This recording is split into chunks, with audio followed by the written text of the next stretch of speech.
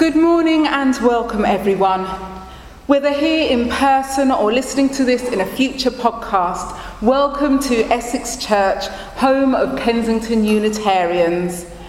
We meet here each week and for worship and at other times to ponder life's great questions, to search for meaning and truth, and to celebrate our religious, spiritual and secular diversity. For those who don't know me, my name is Janine, and I'm a member of this congregation and part of the themed ministry team. And I'll be leading this service whilst our minister Sarah is away. As we settle in now, let's be welcomed by these words by Gretchen Haley, which includes some words by Anne Lamott. There is nothing you need to bring with you to be welcome here. No right beliefs or proof of citizenship, no eternal optimism or clarity of conviction, no boundless courage or endless expertise. You do not need to know what brought you here, or how you will solve that problem you are turning over and over and over in your mind. Your bills do not need to be paid, and your checkbook can be a mess. Your children may have been up half the night. Your hearing aids may not be working, and your knees may be creaking. You do not need to be already perfect or even halfway to belong in this circle where grace meets us where we are, but does not leave us as it found us. Where love resides in each of us, yet is somehow more than all, where life still pulses and rages and heals and transforms, creating us and this day anew once again. Come, let us worship together. Spirit of life, ever adapting and renewing, we come together this morning with yearnings that do not match. We yearn for stability, for even one moment of feeling like we know what's going on, for the ability to predict and prepare for what is coming next. Yet we also yearn for change. We ache for a world that turns aside from violence, racism, dehumanization, and disregard for suffering. We pray for a change in the illness, grief, isolation, incarceration, and vulnerability of our loved ones.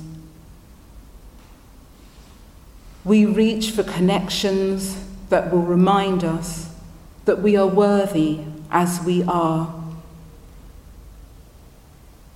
And we reach for connections that will help us to become our best selves. Hold us in the heart of both and. Cradle us in the mystery and possibilities of each. Cherish us in the eternal presence of love, and encourage us on the path of growth and development. As individuals and as people, help us to become who we are called to be. Lead us to open pathways to deeper wisdom through reconciliation, self-respect and mutual respect, compassion, owning and making amends for our mistakes. To this, we silently add the meditations of our hearts, thoughts and prayers for others, as we share a moment of silence now.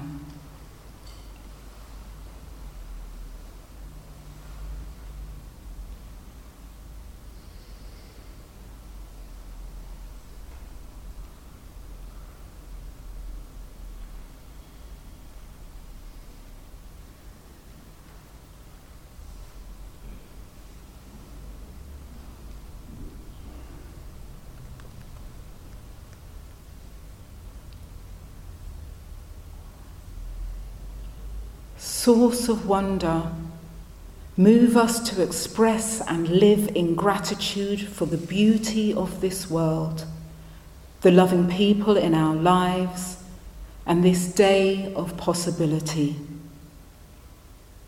Spirit of life, hold us in the heart of both and. Amen.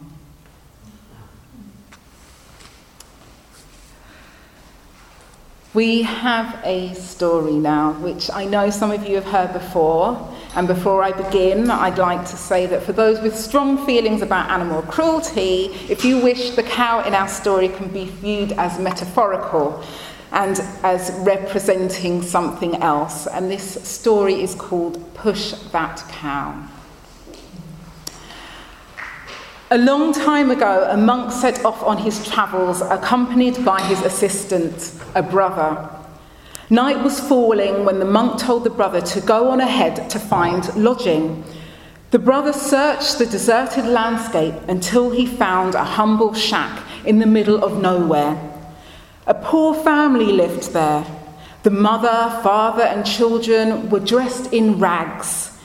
The brother asked if he and the monk could spend the night in the dwelling. "You are most welcome to spend the night," said the father of the family, and they prepared a simple meal consisting of fresh milk, cheese, and cream for the brother and the monk. The brother felt moved by their poverty and even more by their simple generosity. When they finished eating, the monk asked them how they managed to survive in such a poor place. In a resigned tone, the man said, "We have one cow. We sell her milk to our neighbours who do not live too far away, and we hold back enough for our needs and to make some cheese and cream. That is what we eat." The next morning, the brother and the monk said their goodbyes and set out to continue their journey. After the monk and brother had walked a few miles, though, the monk turned to the brother and said, "Go back and push the cow off the cliff." "Father," the brother replied, "they live off that cow. Without her, they'll have nothing." The monk repeated his order. "Go back and kill the cow." With a heavy heart, the brother returned to the shack. He worried about the future of the family because he knew they depended on the cow to survive. His vow of obedience bound him to follow the orders of the wise monk, though, and he went back and he pushed the cow off the cliff. Years later, the young brother became a monk himself, and one day he found himself on the same road where they had found lodging so many years ago. Driven by a sense of remorse, he decided to visit the family. He rounded the curve in the road, and to his surprise, he saw a splendid mansion surrounded by landscape gardens in the place where the shack used to be. The monk knocked on the door. A well-dressed man answered. The monk asked, "Whatever became of the family who used to live here?" The monk looked surprised and said he and his family had always lived at the property. The monk told him how they had stayed in a shack at the same spot with his master, the monk, years earlier, and the man invited the monk to come and stay with him as his guest. While they ate, the host explained how the family's fortunes had changed. "You know, Father, we used to have a cow. She kept us alive. We didn't own anything else, and one day she fell down the cliff and died. To survive, we had to start doing other things, develop skills we did not even know that we had. We were forced to come up with new ways of doing things. It was the best thing that ever happened to us. We are now much better off than before. And that's the Push That Cow story. This reading is by Bob Janice Dillon, the minister of the Merseyside Unitarian Ministerial Partnership in the northwest of England. It's a reflection that he wrote at the end of a week he spent in Samos in Greece, working in a Syrian refugee centre. The people of Samos have done something that sounds ordinary, only it's not. They have treated Syrian refugees like human beings. Past the terror of the rubber dinghies, and before the long and weary trudge through Europe, the normalcy that Samos offers to the refugees is a gift and a blessing. The refugees are dehumanized in so many different ways on their long journey that it's difficult to keep track. But the everyday people of Samos are not lining up to protest the existence of the refugees or the impact on their lives. On the contrary, quite a few of them are actively helping their plight, and most of the rest are civil and respectful. On the whole, they have welcomed these refugees from many lands as visitors and as tourists. The more well-to-do refugees contribute significant income to the economy throughout their off-season. One Greek volunteer told me how the awful economic times they are going through have opened their hearts rather than closed them. It made them aware of how hard life can get, they said. Epicurus, Samos's philosopher, wrote, "Of all the things which wisdom provides to make us entirely happy, much the greatest is the possession of friendship." The Greek people may not be entirely happy, struggling with mass unemployment and financial woes. But when it comes to happiness and wisdom and the human relationships that constitute the good life, they seem enviably wealthy.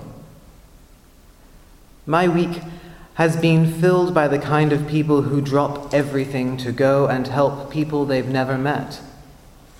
How could I not feel that the humanity I know and love, the humanity of decency and compassion and friendship, is every bit as real as I always suspected? This is not to say that evil doesn't exist in the world. We all know what people are capable of. But I have been reminded of how astoundingly generous and kind human beings can be to one another. The refugees themselves are simply amazing. Many of them were helping too. While some of these travelers have the means to buy provisions or even stay in a hotel, some have nothing, and pretty much all of them have a litany of horrors in their life that we in comfort circumstances could barely imagine. They were tired and hungry and had no clue where they would be in a week. To see so much graciousness and kindness from people going through that is humbling and inspiring. Sometimes, with all the news and photographs of the huddled masses, we can forget that these are ordinary people, with introverts and extroverts, creative types and more straightforward thinkers, and every other human variety under the sun. They are every bit as real as our own brothers and sisters, and as real as our parents and children. This fact is obvious, but it needs to keep being made. There is enormous incentive to dehumanize refugees in our own heads. After all, once we consider them as real as our own families, our responsibility seems to slowly ratchet up a little bit. And we discover that we are deeper in this situation then we are comfortable. We must always fight against the inclination to distance ourselves from the lives of refugees by thinking of refugees as a number or a problem or a monolithic group, a them in contrast to an us. I come back with a buoyed awareness, a lived awareness, that the refugees are us, vastly different in their situation, but as human beings, very similar.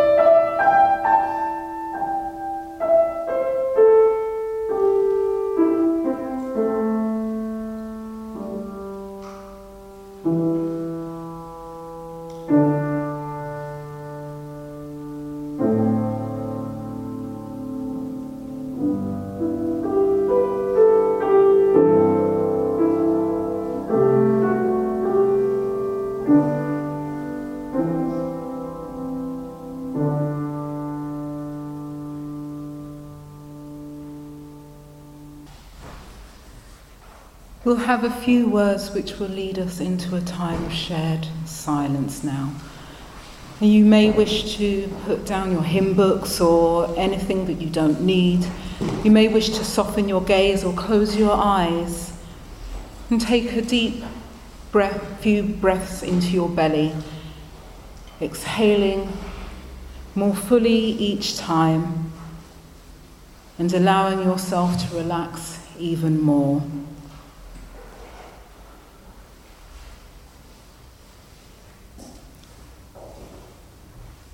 And as you turn your attention inwards,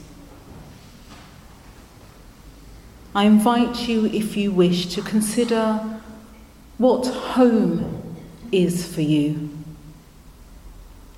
Maybe it's a place or a feeling.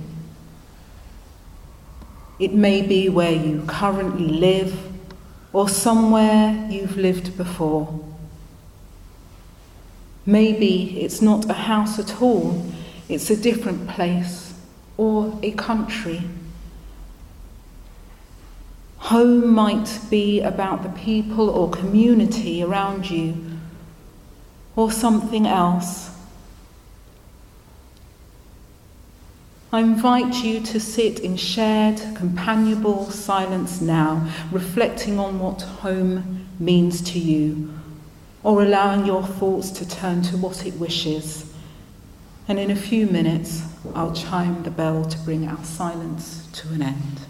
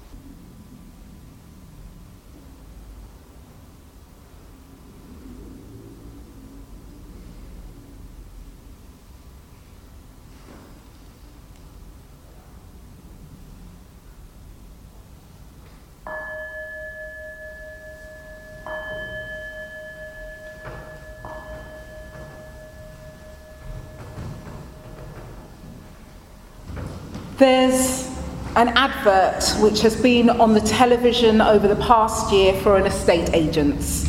You might have seen it. It starts with a woman calling, "Graham, love!" And Graham, a grey-haired gentleman, looking up at the stairs towards the sound of the voice.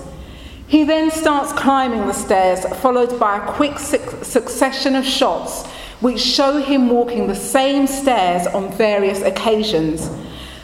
Eventually, those scenes fade away, the house is empty, and a new family move in.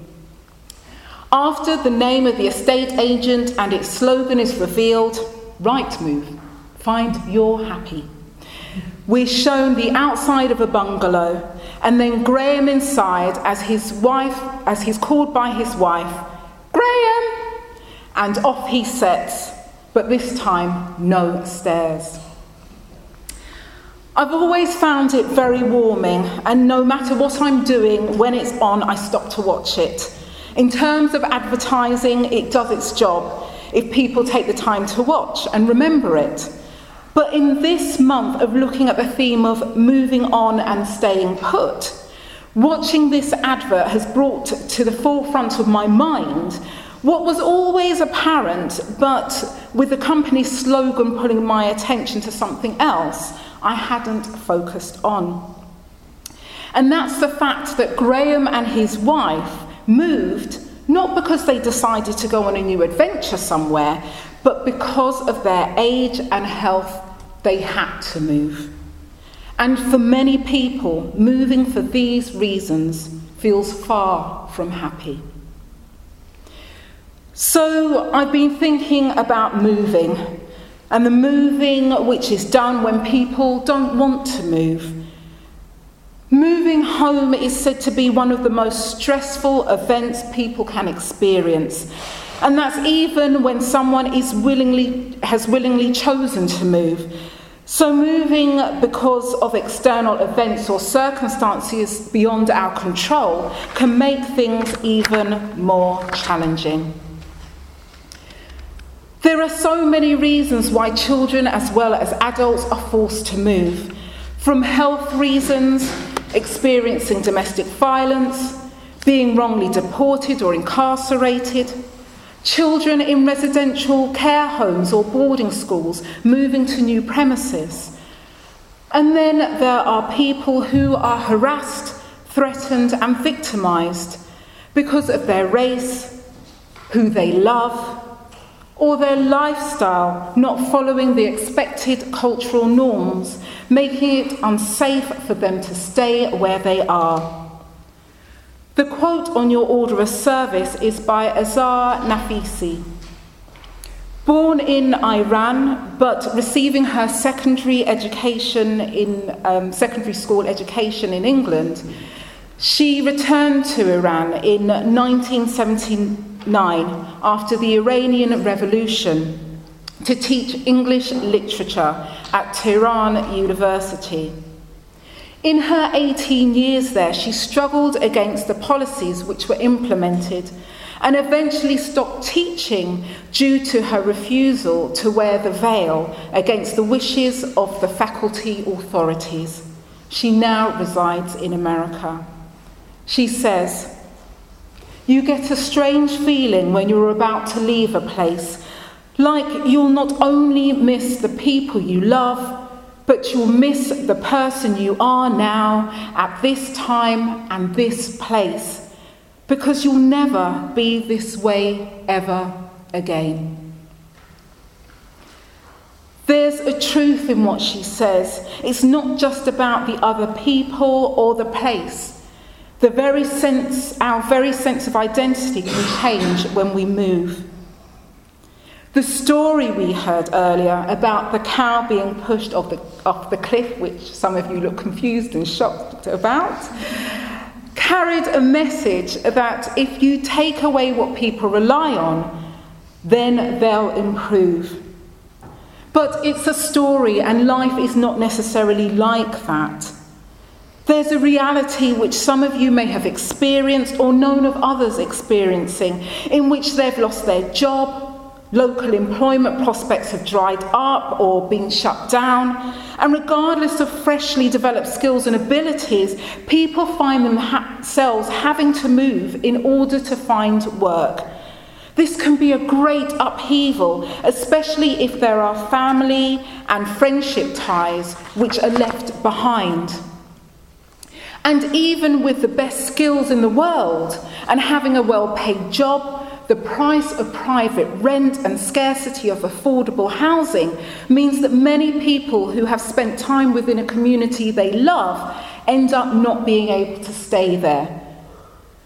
We even see those effects here in our own church, with congregation members past and present who rent close by, but when it comes time for them to put down longer term roots and buy their own home, they have to look further afield outside of London. So they're unable to be part of our church community anymore. And it's a loss for all. They miss us and we miss them. It makes this such a transient community, being in London, and will remain so until more affordable housing is built for people to buy or rent. And that's partly down to the policymakers and those with the power to make things happen. However, there are others who are trying to implement changes themselves. Television presenter George Clark, who presents various programmes in which people have built their own houses, recently did a documentary for Channel 4 called George Clark's Council House Scandal, talking about various things, including how the selling off of council housing over the years without enough houses being built in their place has resulted in the lack of decent and affordable housing for people. You might have watched it, or if interested, it's available on catch-up television. His documentary was followed with a petition he started, asking for Parliament to commit to building 100,000 council houses a year for the next 30 years. And in a few short weeks, it has gained over 223,000 signatures, showing there are many people who feel strongly about this. The ability to have a safe and stable home to live in is a right that for many people in this country and other places across the globe isn't being upheld for them. The distress of continual moving and instability can adversely affect people's mental health, whether or not, on top of it, they've experienced the added trauma caused by encountering natural disasters, famine, or war. According to the United Nations, almost 71 million people across the world have been forced from their homes by conflict and persecution. Over half of them are children and young people under the age of 18. Those figures were for the end of 2018 and have surely risen since. It's so easy to feel despair and powerlessness when hearing those types of large numbers, and I know I sometimes feel like that.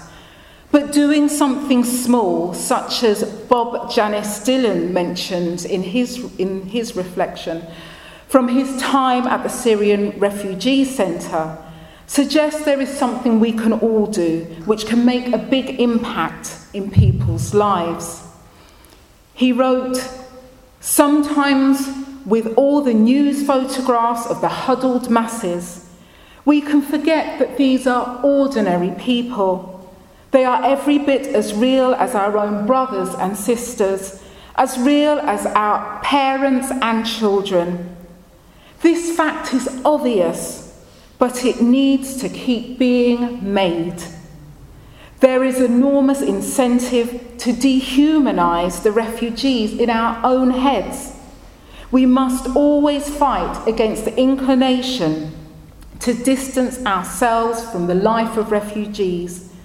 The refugees are us, vastly different in their situation, but as human beings, very similar. We may not all be able to volunteer in a refugee centre, though some of you may have, or collected clothing or other items, given to charities to aid their work with various groups to help ease the hardship faced by those in need. We wish for and work for change to come, but in the meantime, Bob Janice Dillon's words remind us that we can help to make things better by challenging inaccurate statements which dehumanise refugees or those who are homeless or even the long-term unemployed in ourselves and in others. People are doing the best that they can, and treating people as people can be one of the most humane, caring and justice-making things that we can do. So let us do what we can do in our own small way to help make a difference for those who have moved, not because they've chosen to move, although we can still show kindness to them, but let's make that extra effort with those for whom staying put was not an option for them. They had to move. They had to move on. So may it be. Amen. These following words by Cheryl Brooke remind us that although our time of worship here comes to a close, our work of living our faith continues. In the week ahead, as we go forward into this sometimes confusing, exhilarating, frightening, miraculous world, may we offer our comfort to the afflicted, our love to those who are lonely, and our wish for all to be safe. And may we go in peace, and blessed be. Amen.